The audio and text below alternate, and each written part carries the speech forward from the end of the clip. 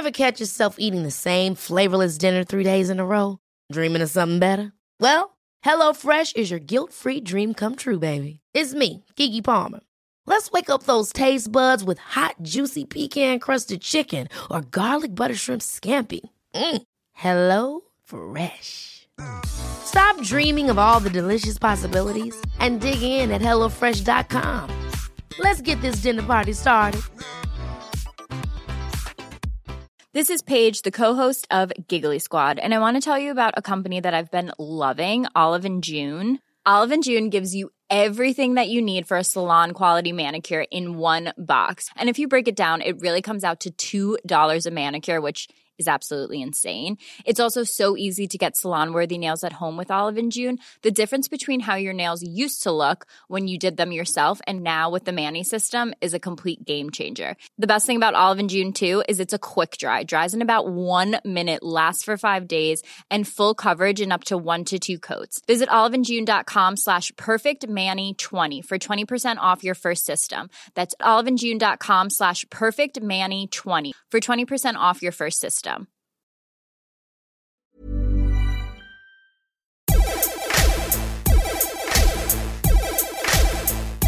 Good afternoon, good morning, good evening, wherever you are in the world. I'm Russell Tovey. And I'm Robert Diamond. This is Talk Art. Welcome to Talk Art. How are you, Rob? I'm really happy to be in London. How comes? Because I've come all the way from Margate. And the train was very slow. Yeah. And I turned up late. You've been stressed, haven't you? I have been quite stressed. Oh, babe. But you know what? It was worth it because I watched a video on the train of the artist we're about to meet. Yeah.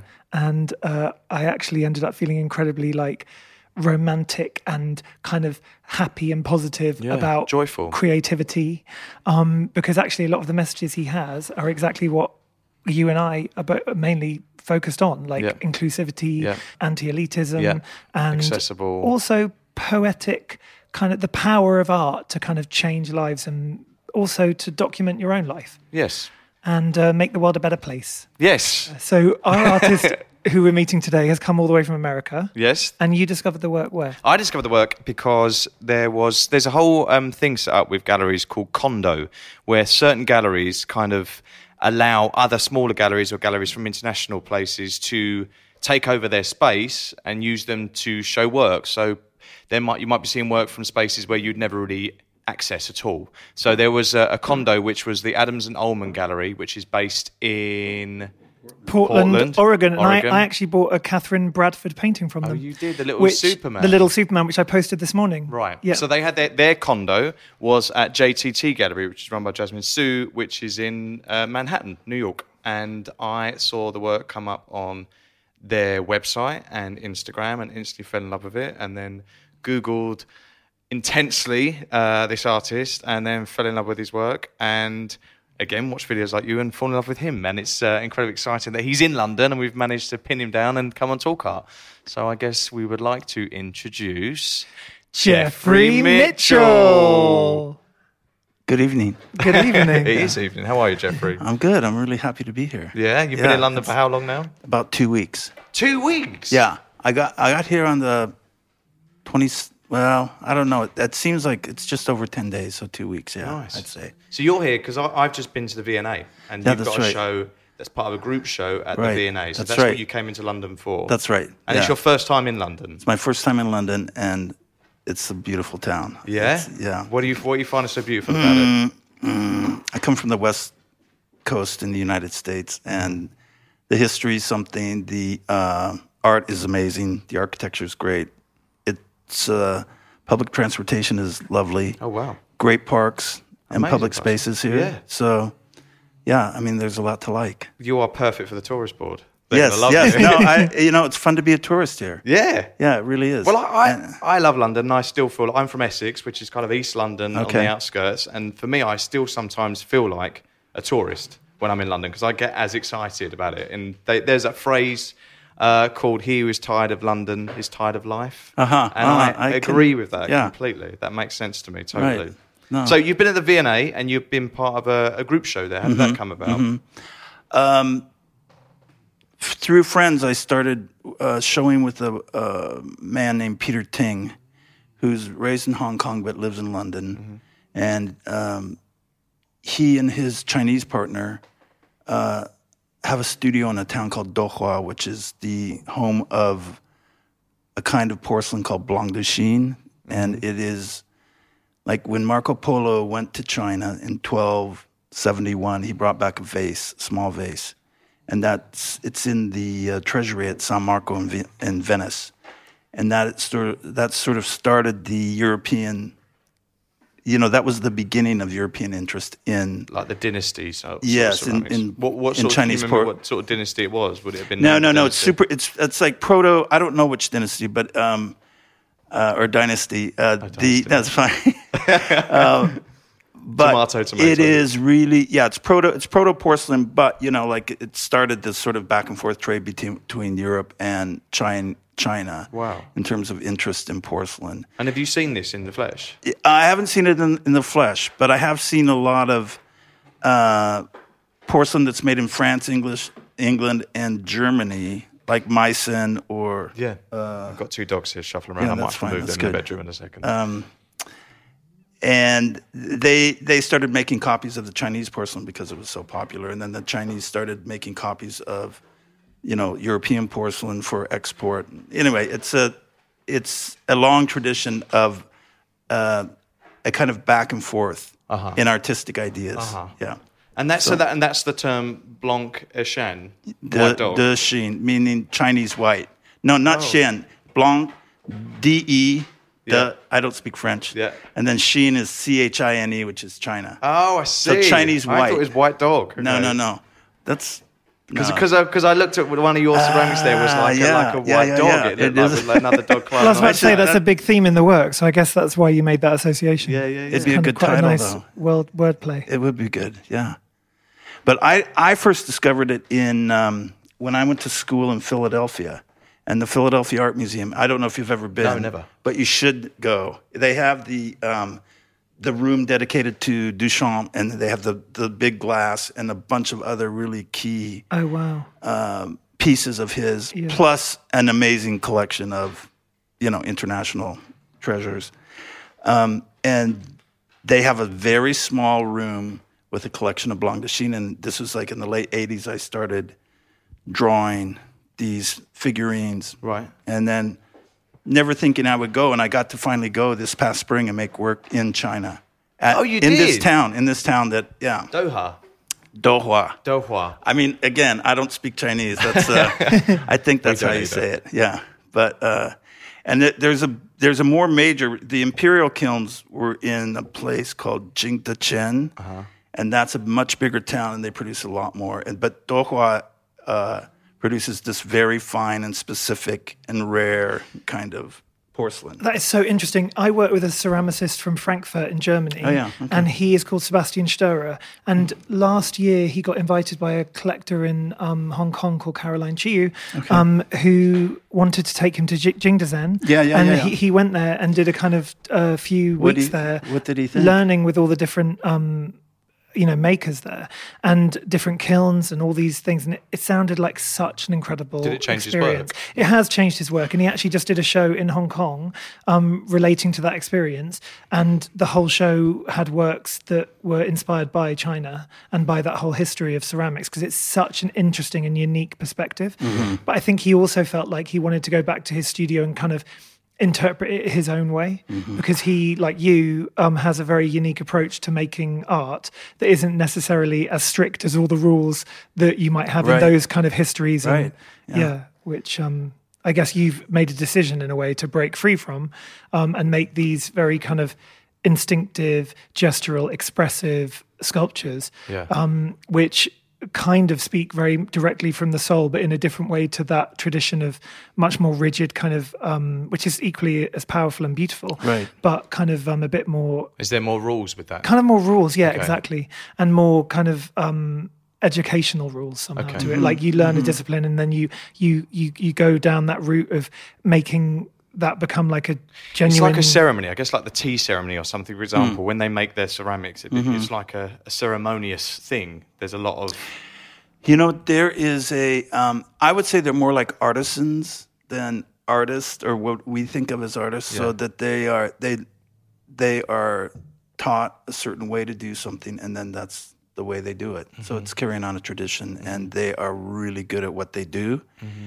But from what I can tell from very little, 3 weeks in China, it doesn't make sense to them really to work outside that. Got it. Yeah. So like I worked with a couple people, mainly I made the work myself, but one woman who was amazing was a flower specialist, and she could make, well, I don't know if you saw Peter Ting's, those peonies. Peter's the designer. She makes the flowers. And Peter Ting curated the group show that you're in. Yeah, well, V&A. Xiaoxing Li is the curator, but then Peter's the one who kind of was the contact. For all the That's how artists I involved. learned about Right. the whole thing, or Xiaoxing learned about my work. So So these flowers she made these, and that's this artisan, this woman who showed up in like evening wear every day. She worked. She was amazing. Rode a motorcycle from the country, and lovely. I used my phone to translate, but Peter also is totally bilingual, so he translated a lot too. But my work is kind of ham-handed. You can tell thick and stuff, and she would make these really exquisite petals that were almost as thin. The clay is almost as thin as the actual petals. So I got to use a few of her flowers and stick them in. Oh, really? Yeah, with my work. It's a collaboration. So it was I guess, of sorts. Yeah. So did it change your work then, working like that? Yeah, I think it makes me want to make a different kind of work, maybe, or one that has a different kind of attention. The porcelain.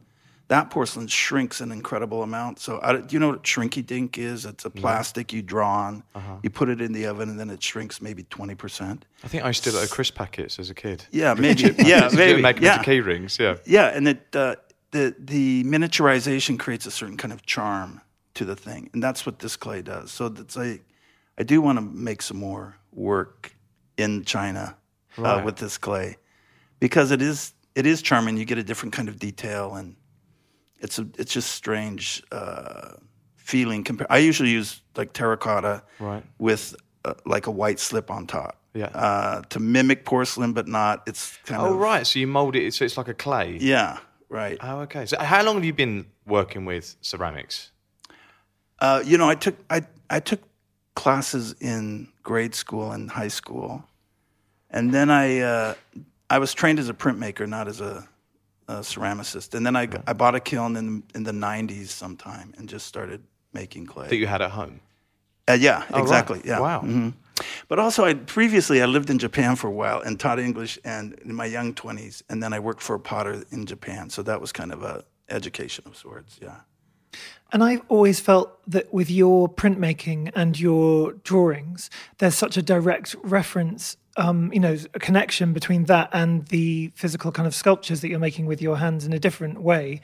But you can totally see that they're from the same universe. So in a way, even if the sculptures came later, I think all those years of drawing and printmaking, you have such a great kind of way of creating a universe in a way that you can see, and then that translates into the sculptures. I would say the overarching practice is more drawing than anything else. Yes. So I use paper and ink or watercolor or printmaking techniques. So I would say like the overarching sort of practice is a drawing practice. Yes. And whether I do prints or watercolors or pencil and paper or clay, I think it's all a kind of drawing. So yeah, that makes total sense to me. So that's drawing is my main thing. And the themes that you seem to reoccur are often animals. So you can think of like bears and then elephants, which I know you like to spell with the letter F, not PH, which was very specific. But also, one of the things that really struck me and why I love the work so much is the repeated motif of flowers, which is what you were talking about from being in China. And what led you to want to sort of have that as a recurring motif, or was it just a subconscious thing that happened? I think it was initially when in my young 20s, I think it was reactionary to a super formalist, minimalist, modernist sort of like getting rid of decoration and adornment, and I wanted to return to something florid Interesting. and decorative. Yeah. To be, contrary maybe. And then I no longer feel I need to be contrary to use, flowers as an image. And it seems, it's a motif that almost every culture, I think every culture uses floral motifs, except maybe like way up in the Arctic or something, as a decorative motif. And it's about sex and death and continuation of life and, springtime and all those things. I mean, which seem like great subject matter or great things to talk about. I heard you talk about it before as well when you described time passing. Yeah. And I thought that was such a great description of the idea of flowers and then Yeah. time passing. 'Cause Right, it's right, so right. true, isn't it? And Yeah. like the way that if you have a bunch of flowers that sit on the table and then day by day how they start to decay, and that kind of very gentle but very strong kind of message that comes from that somehow, that time is passing. I mean, I had a friend whose son tragically was killed at 19, and how she got through that grief, and I don't know that she's gotten through it, but the thing that she said to me was that the relief came or comfort came in watching her garden, and that sort of passing of time and how in constant flux it is, and how everything goes through its cycle. And I do think that that's, instead of kind of a religious sort of hope for eternity, looking at the natural world and the vegetable world and flowers specifically is, there is a real beauty and comfort and a kind of acceptance maybe too, as you watch your bouquet on the kitchen table Drop its leaves. and petals. Yeah. And actually, that's something that that's actually all just sort of made sense to me now, is this idea that in your work, even though you are using these motifs of flowers, they're not literally representing what a flower looks like. No. They're more like soulful expressions of a essence flower. of, Exactly. Yeah, they're much more soulful than that, which in a way is what we were talking about earlier with the Chinese history of making ceramics, where you have certain rules and then you follow it and then you reach perfection almost, and you can get to the top of your game and have greatness, by making the most perfect porcelain. But perhaps that what you're trying to do is such a different kind of exploration, because it's more about somehow trying to make physical the interior emotional world and the way that you feel. It is, and it's. I was thinking about it. I think it's in making certain things, and flower is one of the things that works this way. I feel better, that I get somehow. I don't know if it's just brain chemistry or what, but by working with these, say, cartoony animals, and or even the way that a cartoon works, or a cute stuffed animal or something, the cuteness, the joy, the delight, it is, I would say, almost physical, that you change, or a puppy, or a dog when you see it. I mean, that kind of thing, you actually do change mood. Neurologically in some ways. Yes, right? Yeah. I mean, and where that's located, I'm not sure.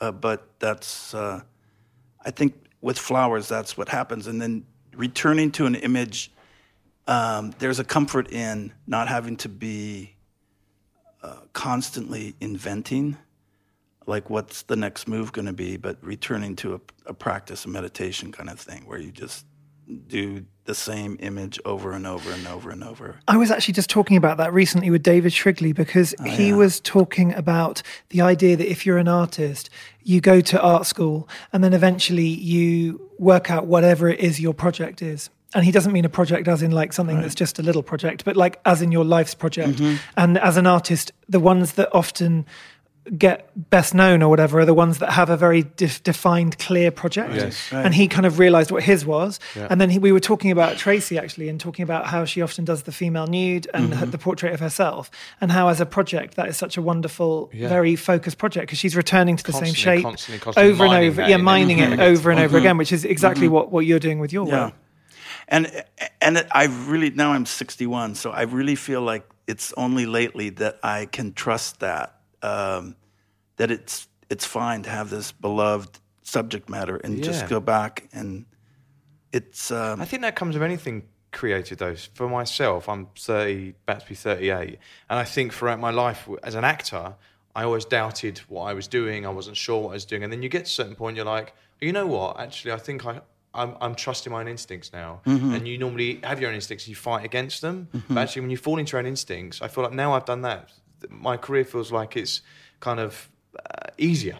Do you know what I mean? And choices are coming up, and I feel like, okay, I know what that is. And I think that when you accept that whatever it is you're there, your body's, your soul is telling you to put out in the world, then everything becomes a bit easier. I think that's right. And I can feel that in your work. And your work is joyful, which must mean that you're a joyful, beautiful man inside as well. It's so joyful. And you describe it as like finger painting and mud pies. And it's as if a child's made it. But it's so moving. I find them incredibly moving. That's sweet. That's good to hear. Yeah. Yeah, I mean, I think that's what I'm seeking. I think it's therapeutic. I mean, I don't think I'm always joyful, obviously, right? I'm full of fear and doubt. Yeah, and, the current climate especially. Yeah, right. And that's a place that's one of the magic powers of art is that it can create a place, like in any circumstance of, joy or happiness, or if only momentary. And do you fall into a sweet spot when you make the work? Do you go into like a trance-like I do, zone? Actually. You do? Yeah, I do. I mean, I make a lot of work, and so I work from morning till late afternoon. These are the rules you've set yourself? Mainly habits. I mean, I'm not a super disciplined person, but I do have these habits. And then work until maybe 4 o'clock. Right. Because that's what they say about writers, is that they always say you should write first thing in the morning when you're still slightly subconscious and the best writing comes out. And so I guess with making art, if you're making something that comes from your subconscious, it feels a good time to make it when it is quieter and the world is still kind of recalibrating in your mind. Right. You know, a friend of mine in Margate's just had kids, and he's an artist, and he lives behind my house. And he was saying that the only time he's able to make art right now is between 4 and 7 in the morning, because the kids are asleep, still sleeping, and the world is asleep, so he can focus. And whenever I wake up and I lift up my blind in my bedroom, I always feel complete guilt. No, I feel real guilt, because I'm like, I've been asleep and he's been working all for the last 4 hours. I feel like super lazy, even though I've been changed his work. Working. I don't know, actually. We'll have to ask him. Has it changed your work, working in the mornings and then not going into the evenings so much? I don't know. I think I get more done. You do? I think I get more done. And then that early morning when the world is asleep is, it's not smugness, but you do feel like, I don't know. You're winning the day. Yeah, a little bit. Early bird. I understand that. Sometimes when I get up early, you feel a bit exhilarated by it. Yeah. And not even if you're doing exercise early. Just like you're a bit of a better human than everyone else. You've got more time to play with. Yeah. How do you fuel yourself in the studio? What is it you give yourself? Well, I drink. I used to drink coffee. Now I make iced tea every day. Okay. So I have what I call my ice making practice, and I have ice cube trays and a plastic container, so I always have fresh ice, and then. But is it a whole process, like a? Yeah, it only takes 30 seconds. Oh, okay, but that is my discipline. Like I make fresh ice every day. And are the ice cubes animal shaped? No. Elephant? No. They should be. Yeah, they should be. That'd be cute. So iced tea, and then food wise, you just whatever. I eat eggs for breakfast. I mean, I love pancakes. Me too. My God, I love pancakes. I used to drink a lot of beer and work late into the night and drinking tons of beer. And then nowadays I've really pulled back on that, but I've replaced it with pancakes in the morning. You've replaced beer with pancakes. That's a good replacement. Do you share your studio with anyone, or are you there by yourself? Well, I've been working in LA at Cal State University Long Beach. I was there for 8 months doing a residency. And then that was I had my own space, but it's a room with 8 artists in it, and really good artists. If you go to LA, you should check it out. Like Simone Lee made a bunch of work there. A woman named Ruby Neri. I don't know if you know Ruby Neri. Yeah. And she's gonna have a show in New York, and she's making work that's Yeah, she's a formidable ceramicist with the breasts on the women really and stuff. good. Yeah, she's with and David Kordansky. Gallery. Yeah, right. Anna What's she Suhoy. She works really hard, Right. and doesn't talk a lot. I think she was kind of like a skater. Okay. Like Bay grungy Area. sort of, right. Yeah, I think she was on a graffiti crew or something. I'm just guessing. I don't know her that well, but I kind of have a crush on her. She's very sweet, and the work is like becoming monumental and so good. Yeah, so good. huge. It's really. I think it's really evolved in the time I've seen the ceramics, especially because I pay attention to that. They've really gotten better and better, and she's kind of. She's covering like the history of figurative sculpture in a way, even though it looks super poppy and kind of cartoony at first, it's like really interestingly deep. I think there's lots of layers to it, like super classical up to kind of romantic sculpture and to a more punk kind of sprayed. I mean, she does spray paint the finish or airbrush the finish on. But that relates to your work because that seems to be describing your own work. Thank you. Yes. Yeah. I'm very interested in art history, and that to me was I guess, super important because I feel like I didn't live in places that had much culture available. Mm-hmm. And so when I did go to school and went to Philadelphia or New York for the first time, I was enthralled with art history and museums and that world. So, what was the first museum you went to? I think it was the Vatican Museum in Rome. We've got a dog who's having a dream. He's having a dream. He's having a running dream. Cooper, wake up. Oh, that's so cute. Shh. Cooper. Sorry, what was it? What was the first No. museum you went to when you got to New York? I think the Vatican Museum. I went to school in Rome. When I was a student I went to a really conservative Catholic school in Dallas, Texas. I graduated high school in North Dakota, which is the middle of the country, middle of nowhere. Cold? Super cold. Right. Super cold. Then I went to college in Dallas, and they had a program where you could go to Rome for a semester. So I went there, and that was, I think, the first museum I went to, which that's, talk about power. And do you think that was informed a lot? Yeah, absolutely. You do? Yeah. So, I mean, I think my interest in figurative sculpture probably happened there. And actually, today we've been talking on Instagram, and you've been sending me messages of images. And one of the things you sent me was a really beautiful marble sculpture of a lion, like asleep with a figure or something. Right. And I thought that was the most amazing picture. Yeah. And I actually love Instagram, seeing Instagram through the eyes of an artist. Yeah. And I have an artist called Thilo Heinzmann, who's a painter from Germany that I work with. And he often sends me updates. And they're not always art related. Sometimes they're to do with the history of like soul music or interesting things. Yeah. But the way that he uses and looks at Instagram is so different to me. Because I think as an artist, especially a visual artist, I think you all interact with it very differently to us. And I love all the things you've been sending me. Well, that's good. I at the risk of irritating people, because so many different things come across my feed, and I don't know, you guys must get everything if you have 16,000 million followers or something. Just over that, yeah. But He probably gets pictures of himself sent to him. It's the algorithms like, you like Russell Tovey.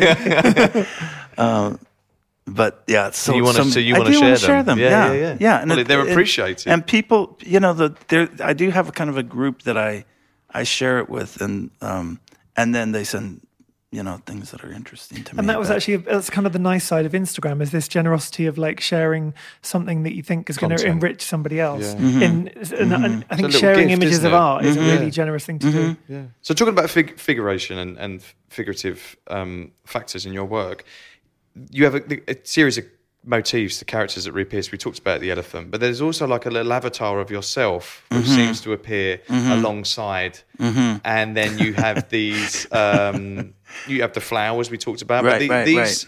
motifs, where do they come from? Because the elephant reminds me of like Babar. Sure, that is Babar. It is, and as a kid, I'm from a big family, and we moved around a lot, and so we moved every couple of years, and the rental truck that my father would get to move us in. The logo used to be, I think it's Ryder. I don't know if you've heard of it. It's an American brand. The logo used to be a mother elephant with a baby elephant holding the mother's tail with its trunk, and that was on the side of the van. I don't know, who knows where this stuff comes from, but that could be one kind of like impression, because it's a super cute image, and it just was connected to, moving is kind of traumatic. Yeah, horrible. Horrible, right? Horrible. Yeah, but so I think that could be it. And then maybe we should talk about the gay thing, because these, I think the art making, when I chose these subject matters that were contrary to maybe what was current or admired or by the people around me, I think that it was a way to kind of get at, without being really direct, a gay subject matter. So it was an indirect way of revealing my personal story. That's so interesting. And one of the reasons I think I've connected so strongly with your work is the subtext, or the unsaid. It's almost like a subconscious gay perspective, or gay male perspective on the world or something, or on how we feel, or that there was some shared, or at least I have a shared outlook perhaps to what you have, or something, which I, after a while of analysing why I was feeling so strongly towards the work, it's definitely something to do with that. Yeah, that's interesting. There's never been a faster or easier way to start your weight loss journey than with PlushCare. PlushCare accepts most insurance plans and gives you online access to board-certified physicians who can prescribe FDA-approved weight loss medications like Wegovy and Zepbound for those who qualify. Take charge of your health and speak with a board-certified physician about a weight loss plan that's right for you. Get started today at plushcare.com/weight-loss. That's plushcare.com/weight-loss. plushcare.com/weight-loss. Ever catch yourself eating the same flavorless dinner 3 days in a row? Dreaming of something better? Well, HelloFresh is your guilt-free dream come true, baby. It's me, Keke Palmer. Let's wake up those taste buds with hot, juicy pecan-crusted chicken or garlic butter shrimp scampi. Hello Fresh. Stop dreaming of all the delicious possibilities and dig in at HelloFresh.com. Let's get this dinner party started.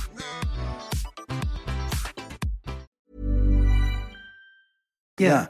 I mean, I come from the era where gay men are still connected heavily only to interior design and or hairdressing, or these certain kind of cliched sort of areas, and that they have a lot to do with the decorative or with fashion or with feminine sorts of impulses, maybe, and so consciously and or unconsciously, I think that's motivating the choice to use those images and motifs, and even almost like playing with dolls, act out a narrative in the work that then gets kind of so overly decorated that it gets camouflaged. So they're incredibly theatrical. Yeah, they're like they're stages. Yes, aren't they are. Performances indeed. are happening, they are. And the more you look at them, the more they reveal themselves, and the more you can read into them. And you describe yourself on your Instagram as gay folk artist. Right. That's your kind of handle, which I love. But what motifs do you think in the work are saying that? Have the gay perspective, the message that you kind of couldn't get out, but you did it through the art? Well, there's exclusively male figurines in it, if they are, and I don't know, elephants and flowers. I don't know. It seems sort of gay. Yeah. Well, I bought a little ceramic of yours, and it's like a man masturbating with another little man in the bright gold hat sat next to him. Yeah, I think that's pretty gay and folky. It's pretty. I'm really proud of it. Yeah, it's sort of like dream world.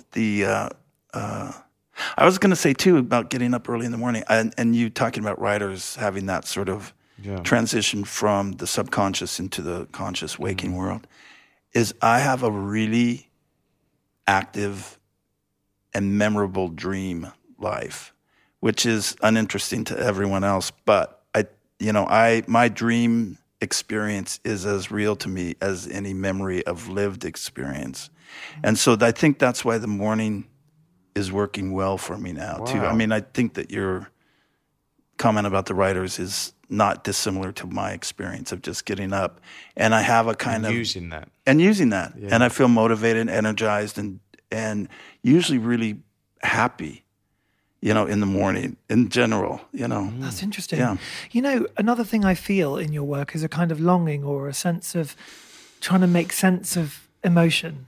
And I think when you're growing up, especially if you know you're gay from quite a young age, which I know that I did, I think you can often feel like you're kind of so different to everybody else somehow that you almost start to look at art I obsessed over music or dreaming even and daydreaming as a kind of escape from your feelings of feeling unhappy Depression about or all that stuff and it's almost like it's what frees you. And I remember daydreaming all the time as a kid, and that's kind of what led me to writing poetry or writing songs or being creative, and then getting obsessed with music and art. But it was a kind of escape from what I was feeling. And I think that longing and that kind of sense of dreaming is what I connect with in the work. That's exactly what it is. Yeah, that's really right on. I think that's absolutely true.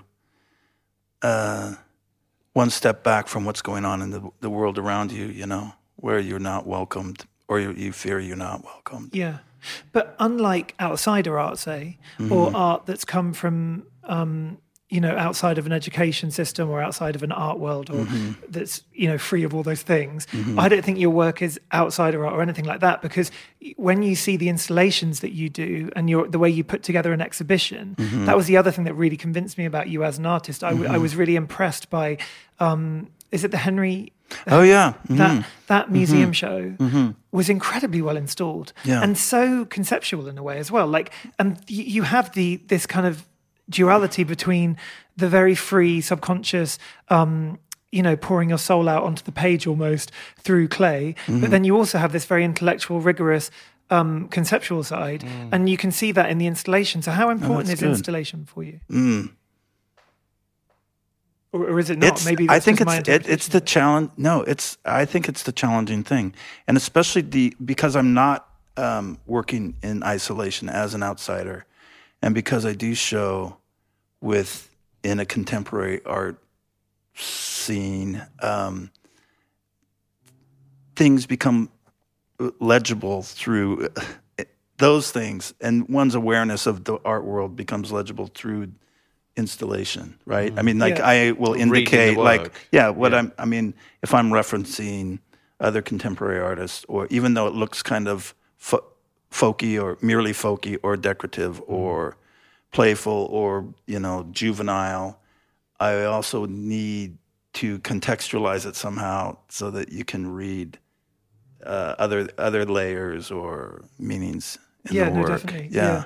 And also it's responding to the art world and the shows that you've seen and all of this thing. It's part of that whole language and dialogue. Yeah. That's interesting. Who are your influences then? Who are the people you look at or have looked at or are looking at? Oh my God, I had my mind blown in London. Go on. So I went to William Moore's gallery and saw the Madge Gill show, which she's an outsider artist, English artist, working out of trauma, childhood trauma, but making incredible, energetic, explosive tapestry. You didn't see that show, did you? No.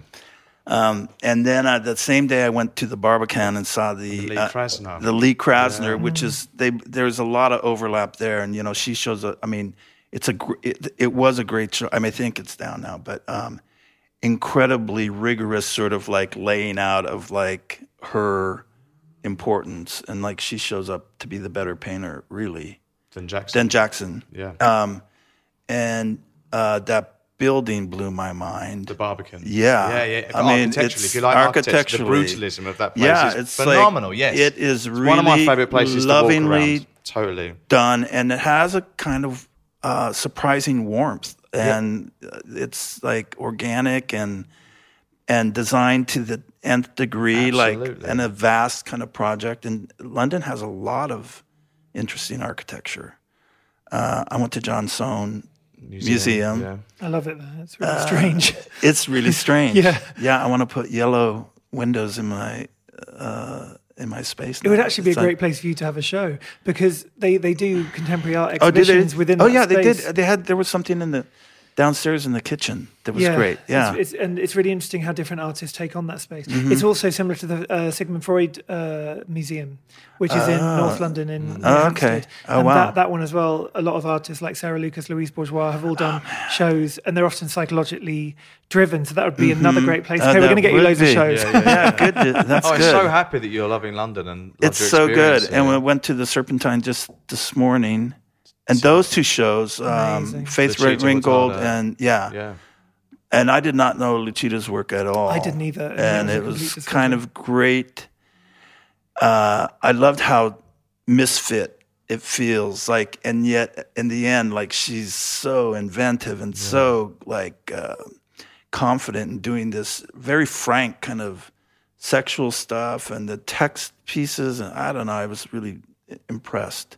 And great to have that,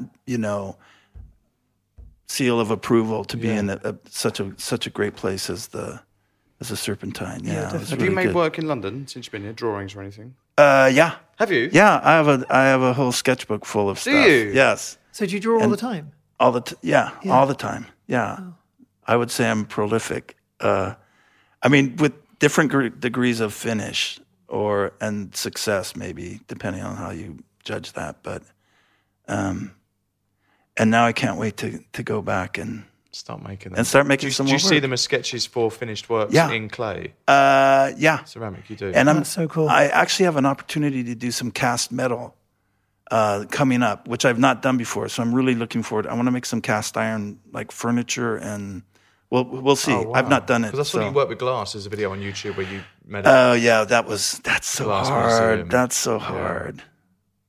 I mean, what would you make if you? I could make Rocky. You made an elephant. Well, could yeah, make a I know. French And bulldog. the gaffers, Seattle's kind of a glass center because of Dale Chihuly, and there are lots of really, really talented, craftsmen there, and they can make almost anything. But glass is, I think, really hard medium to work in it. I think if I went back, I would just do functional things. Glasses. Yeah, beautiful, Tableware. tableware. I Yeah, think that's yeah. the kind of thing I would do, is more like things you could actually use in the everyday house. put a candle in, The for idea of making example. like a decorative glass animal just isn't really... You've got them two big blowfishes in your house. Yeah, and they're by From an amazing Murano or Spanish from- artist. are they No, from- they're from... He's a Spanish artist, Okay. and a dear friend of mine from Spain gave him them as a gift. Yeah. And they are so eccentric, but so they're actually quite genius. And since I've moved to Margate, I think they finally found their home. Like they Because you're actually near the feel... water. Yeah, because I'm near the sea. And Okay. they had these funnels coming out of them, which sort of in some ways relates to your work because you really always like them. return I'll to the send you motif pictures. of like the candle holder in the elephant. Right, I've seen that right. here a lot Right, in your right, work. right. But do you actually want it to be used as a candle Sure. holder? Yeah. You do? Sure. Yeah. And actually, Yeah. these ones, the fish, are for wine. I think you're supposed Are to they? decanter Carafes, are white, they, and right? Yeah. exactly, they're like carafes Yeah. or water jugs. Yeah. And I obviously never used to drink alcohol much, but now I do. So I need to start putting wine Filling in them. that up That is with a booze. good. Yeah. That is a good idea. That sounds and like you know, a nice Villamar. talking Yeah. of Chihuly, I can never say it right, but that, Yeah, is that that's right? right, Yeah, that's right. He has a show at the moment at Kew Gardens. Oh, really? And I was actually thinking the other day about I would actually quite like to go and see it because I'm obsessed with Kew Gardens. I don't know if you've ever been there, but it's this No. amazing. I don't know if it's like an estate, but it's got incredible plants and old oak trees, and just it's the most incredible thing. And I went recently with Vivienne Westwood's husband Andreas Wow. and the designer Bernard Wilhelm. We all went together, Oh, yeah. and they Oh, yeah. apparently go there a lot. And I Yeah. think Vivienne Westwood loves it as well. Oh, And I really? think you would really get off on it because of all the Oh, plants. yeah. They have like all different plants from all over the world, and it's a really amazing place to go. But what they've done is they've located all his glass sculptures throughout the estate, That's and it's awesome. in kind of West London, not Yeah. far from like Chiswick or wherever, or Richmond. But for the first time, his work made sense to me. To me, it's always been the kind of thing my family might like. It's kind of a bit Yes, conservative. right. And it's super popular. And Yes. I'm a fan, but it is like people find it dismissible because it's so popular Yeah, and yeah, decorative. yeah, But yeah. he's pretty amazing, actually. But I kind of like the idea of taking it directly into nature like that. Super and then smart. How Yeah. beautiful it all becomes. It looks very elegant, actually. So that was interesting. I quite like it when you have that. You have a preconception that you don't like something. Isn't it or that great? you shouldn't like Isn't something. that art, though? And then, It's yeah, for exactly. years- For years, I just ignored Ellsworth Kelly, and then Oh, yeah, suddenly I right. read Ellsworth Kelly. I was like, I fucking love Ellsworth Kelly, and it's affected everything. Why? How can you ignore this? But then also, it sends you on to tangents, Right. like whole kind of art movements, which, like, say for example, the Chicago Imagists. You suddenly fall into that trap, and you're like, oh shit, I didn't even know this was here the whole time. Oh no! It's like falling into a rabbit hole, isn't it? It's That's like you can so just good. of That's knowledge. so good. Ray Yoshida. I mean, there's so many good moments of reversal. What do you call that? I was at the portrait gallery. Yeah. And I was not going to go see the Cindy Sherman because I thought, I know the work. It's good, but not, whatever. It's just like, not a shtick, but kind of like, what else can you do? Yeah. And I said, no, you're in London, you should see it. And it was like, oh, it is really amazing. Like, and it was really well curated. And that's not someone I think about like in terms of Your art. my art or anything, but the show was so good and it was so great to be, have your mind Perceptions. changed, your perceptions changed. Yeah. And actually, that's a sign of a great show, then, isn't it? And that's Yes. also why curation's so important. It's so because important, you can right. reinterpret how people Well, if feel you take about something for granted, and Yes. then it's like then reassessing it, isn't it? And going like, oh shit, I Do you need know, to. I Yeah. went to see the Cindy Sherman show with a friend of ours, and I left it feeling completely weirded out because I just thought there was so much darkness and kind of gruesomeness Yeah. within it. Yeah. Which I knew, obviously there's elements of that, where she does all the masks and and all of that element to it. But it wasn't even those works that were freaking me out so much. It was a lot of the early work that I found like It was there's something scary, so right? like freaky about it. Like macabre, And it isn't really it? disturbed Something, me yeah. actually. I left disturbed actually, Yeah. but in a good way, like in a kind Okay, of okay, I'd been disturbed, but in a kind Yeah. of powerful way, which shows No, the it power felt of her. powerful Yeah. to me too. Yeah. yeah. No, it's not cheery or No, not at all. No. But I loved that about it. Yeah, I mean, no. I liked that it was so dark. So we ask every guest that comes on the show 2 questions. Okay. One is if you could do know an this. art heist. You know this one. I love the fact that you've been listening to talk. I I haven't really listened to appreciate it. And it's such a hard question, actually, isn't it? It is, yeah. Yeah. So if you could do an art heist, take it home, any artwork you like from anywhere of Uh-huh. any kind, and we can help you with Yeah. cranes packing. and forklift trucks, which I've just Yeah. found out this week are actually really difficult and problematic and expensive. Okay. So if we can get you a forklift truck, Yeah. I will do that for I'll you. drive it. Okay. Yeah. Yeah. Good. Okay. Finding someone with a license in London with a forklift truck is actually harder than Oh, you'd wow, imagine. gold dust. Yeah. I settled on the Florin Stettheimer has 4 paintings in the Met, and it's a series called Cathedrals of Art, Cathedrals of Broadway, Cathedrals of Wall Street, and Cathedrals of one other thing. And they're 4. She was a What's her name again? Florin Stettheimer. Okay. And she was a contemporary of Duchamp and kind of hung out in that circle and I think was like a princess, German princess or something. But she did these paintings, and when you see them, they're in custom, like scalloped gold frames. The They're artist from the. They're frames, probably yeah. from the. I'm trying to think, 30s and 40s. Yeah. Yeah. They are.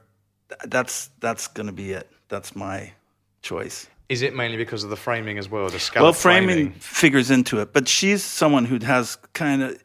She's super sophisticated, but they have a kind of a almost Grandma Moses sort of folky charm, and she has a cast of characters. But palette is really high key oil painting, like kind of looks like Ensor maybe Oh, wow. a little bit. Yeah. Do you collect? Do you buy art for yourself, or do you swap trade? You know, I buy art when I can. Yeah. And it made a huge difference once I started paying. I have swapped art too, but I actually like paying for it Yeah. because I like being paid for my art. Oh, you do, yeah. And and somehow when I bought it from another artist, it just that whole thing, that exchange made sense. Like it's worth it's worth it. What have you bought? What do you live with? I just recently bought something by this guy named David Bird. Mm-hmm. He had a show at White Columns a while ago. Yeah. He's now passed away, but and who the other? Oh, I just traded with Amy Adams for a Charles Birchfield drawing. Right. Which is like, how old is that one? Yeah, that's probably from the 40s. Yeah, wow. Yeah. And otherwise, I trade and buy work from artists in Seattle. So you probably wouldn't know them, but would there be classes outsider artists there, or no? They're working within the Seattle art scene, and you know, what's that like? Okay. It's getting better. It's getting better. You know, Seattle. Room for improvement. There's room for improvement. Okay, cool. Like compared to Vancouver and LA. Yeah. It's not as. What? I don't know what. You know what? It will end up being the epicenter, you know. People don't, you know, like for as much money as there is in Seattle, they don't collect art, and they could put together really nice collections because everyone's work is still pretty cheap. I mean, Gary Hill is the most internationally famous artist, and he's a video artist. I don't know if you know the work, but Dale's super famous. But otherwise, people don't. To be honest, I've never once thought of Seattle with art, contemporary art. I just don't. I've never thought about it. I thought about it a lot with music, coffee and music. Right. And music. I spent, when I was in my band, I spent a lot of time doing gigs there. And also, I went to one of the best concerts. It was the best concert of my life, which was Prince in the tiny theatre, the Rainbow Theatre or something. Or is it? I saw. Did you recently? No, not recently. It 4 was years. 2003 or something, and it was with Candy Dulfer, the amazing saxophonist, and who I knew actually, so that was partly why we were there to see her play. But my dad took me. I was with my parents, and he managed to get us tickets on the black market, and we ended up sitting front row. On the black market? Yes, on the black market. And it was during his Rainbow Children album, which was quite, I think, Jehovah's Witness led. But at the end of the concert, he spent about 2 hours doing the whole of the Rainbow Children thing. And at the end of the concert, he did this hour-and-a-half set of like every hit he'd ever done, and it was the most transformative experience of my life. I saw him with the 3-girl backup band about not that long ago. 6 years ago, in a club that held maybe 400 people or something. Wow. And it was he was perfect. He was transmitting some metaphysical like energy, and it was so a singular experience for me, like the best. I don't go see music that often, but I'm a huge Prince fan, and have even done a lot of work about Prince and lyrics from Prince songs and stuff. But really, and he's gone into your work. Yeah. Mm-hmm. In what way? Titles or titles and lyrics. Wow. I mean, I've done some text pieces with Prince and done some praising Prince, sort of, as a hero kind of thing. So cool. Fan art maybe. Yeah. I love that. Yeah. So. And talking of artistry, I mean, he's another one. You know, we were talking about different disciplines. He is, yeah. I mean, like he was really good at what he did, and he practiced. And I mean, now after his death, like on YouTube, a lot of things came up of just like rehearsals and stuff. And I was just, I'm like super impressed. And I saw an interview with him where he said the person he admired was Bruce Springsteen, which surprised me. The boss, because his band was so tight, and he watched Springsteen like interact with as a band leader, and how responsive his band was, and I was like that was being a musician was really important to Prince, I guess. Very much so. Yeah. Wow. Well, that's anyway, good. I'm glad we spoke about Prince. That's so cool. Yeah. It's always good to get Prince in. The other question we ask everyone is, what is your favourite colour, Jeffrey Mitchell? I'm going to answer it this way. My favorite color to use is a Winsor Newton watercolor called Rose Doré, and it's a pink, a kind of corally pink watercolor. So, but you use that for the ceramics or for I drawings? use it for drawings, for my watercolors. Yeah. Wow. But otherwise, I don't know. And why that color? It has a warmth to it, and then it carries all it still carries pink and everything that pink means, but it's not candy colored. It has I don't know, it's a little more embodied than other kinds of pink. Yeah, softer and is pink pinks. relating to you kind of claiming the gay that's thing? Yeah, gay and body and lips Flesh as and well, I guess. flesh and yeah. But what kind of pink is it?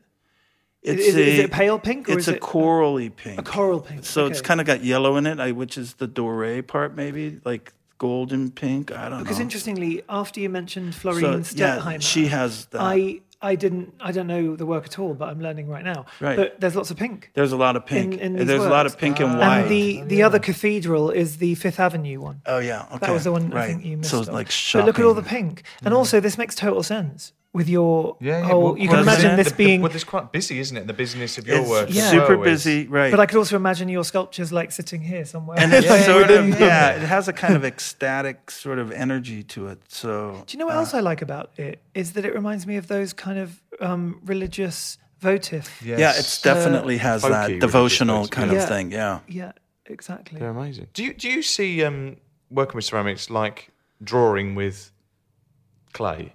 Yeah. Yeah. Yeah, and that's how I think that's how I approach it. I mean, sometimes I just draw directly in the clay because it's a great surface to draw into, like leather hard. They call it leather hard clay. So it's not super soft, but it's not bone dry yet. And so you can draw and make an incised line in it. And so it has really, like, one thing about drawing is the drag or the resistance, like, is it super slick? Like drawing on plastic is different than drawing on wood or drawing on, plaster.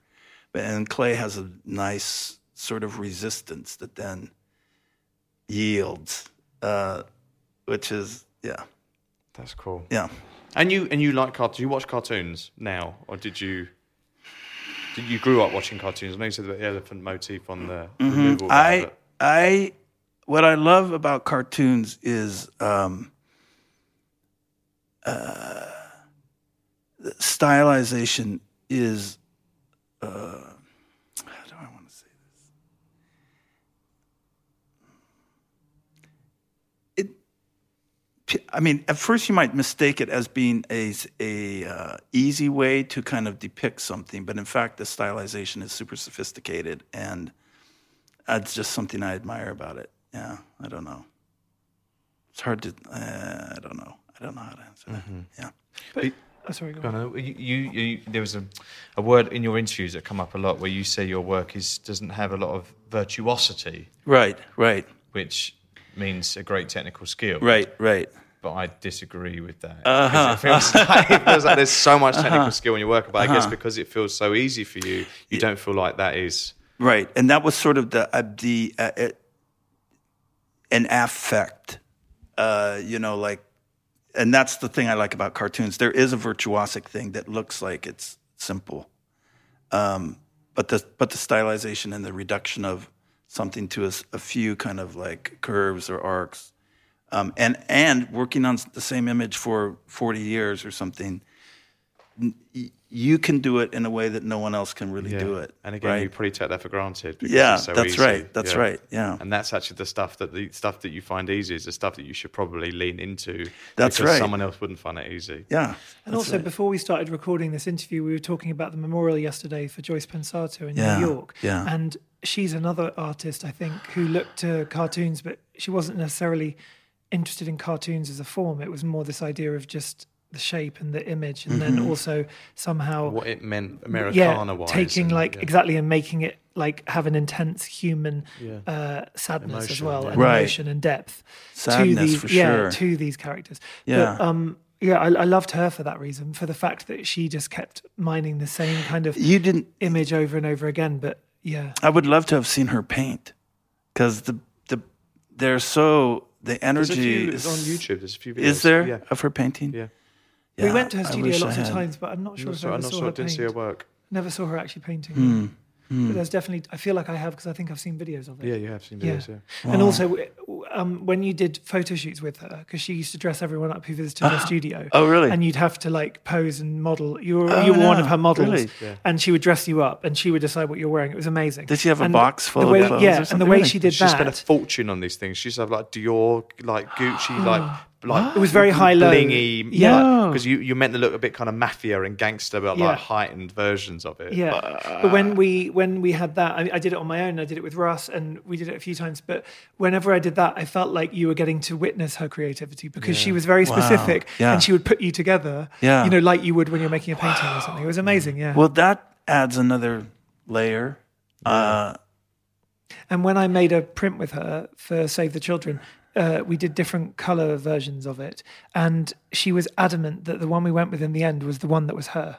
You know, so we had like a silver version, a gold version, and a black and white version, and they all looked incredible. But when I showed them all to her, she was like, "Nope, the one that's me is this," and she knew the exact. You know, she was totally definite about it. Yeah. And I loved that as well. The kind of, as all artists have, you know when it's your, Right, you know what your work right, is, and right. yeah. Do you have the photos of you dressed up in these? Yeah. We can share them with you. Yeah. Will you put them They're on on the Instagram. Instagram? Yeah, Oh, yeah, good. yeah, Okay. absolutely. Okay. Yeah. See Okay. what send you them. Okay. With. Okay, yeah, You DM good. us some images Good, of good. things that inspire you, and we'll send Okay, you these. okay, I will do. So what's next for Jeffrey Mitchell? I'm going to do cast metal. Right. At Washington State University in Pullman, cool. Pullman, Washington. So I don't know. I've never done it before. So it'll be an experiment Great. And how long is the show up at the V&A here? until May. Oh, until May. It's up for a long time. Great. So people have definitely got an opportunity to go and see it. Yeah. free to get into that? It's free to get in. It's beautiful. Yeah. It's absolutely beautiful. And we're going to post a really lovely picture of Russell there because I haven't had a chance to go send yet, that to but I you. I'll will go send that very to you. soon. Oh, yeah. yeah. And so just so they know that there are some drawings on the first floor Of yours? in the Chinese gallery. Yeah. Oh, I didn't know that. Yeah, and then there's the ceramic work on the fourth floor at the end. And which gallery in the fourth floor is it in? It's I Sort of think ceramics it's or- 146 or something. If you go in, it's on the well, if you're looking at the building, it's on the far right end. Like it's in a really beautiful room with the dome. So it's at the very end of the hallway. It's stunning. Yeah. It's really So- stunning. Oh, congratulations. to Thank that. you. And what a thrill that you're here and you love London and you're all I'm about, so glad you've you're had amazing a for the wonderful tourist board. experience here. Yes. And like you were saying, it's the same language, so it makes it slightly easier. Makes But then it it's actually, easier. there are differences between the way we speak and I've been understand. really resisting the impulse to affect a British accent. Oh, really? Yeah.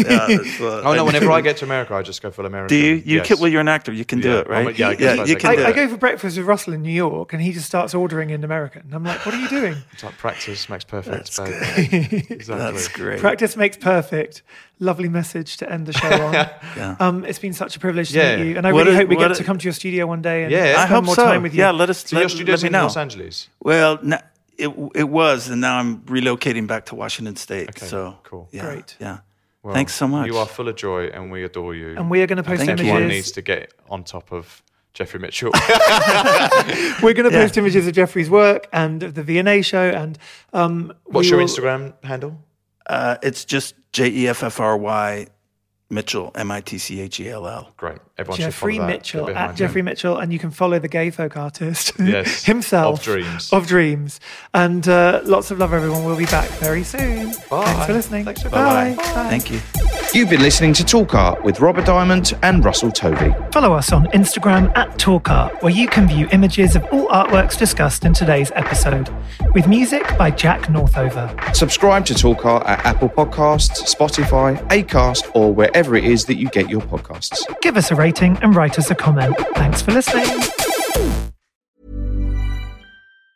Ever catch yourself eating the same flavorless dinner 3 days in a row? Dreaming of something better? Well, HelloFresh is your guilt-free dream come true, baby. It's me, Keke Palmer. Let's wake up those taste buds with hot, juicy pecan-crusted chicken or garlic butter shrimp scampi. Hello Fresh. Stop dreaming of all the delicious possibilities and dig in at HelloFresh.com. Let's get this dinner party started.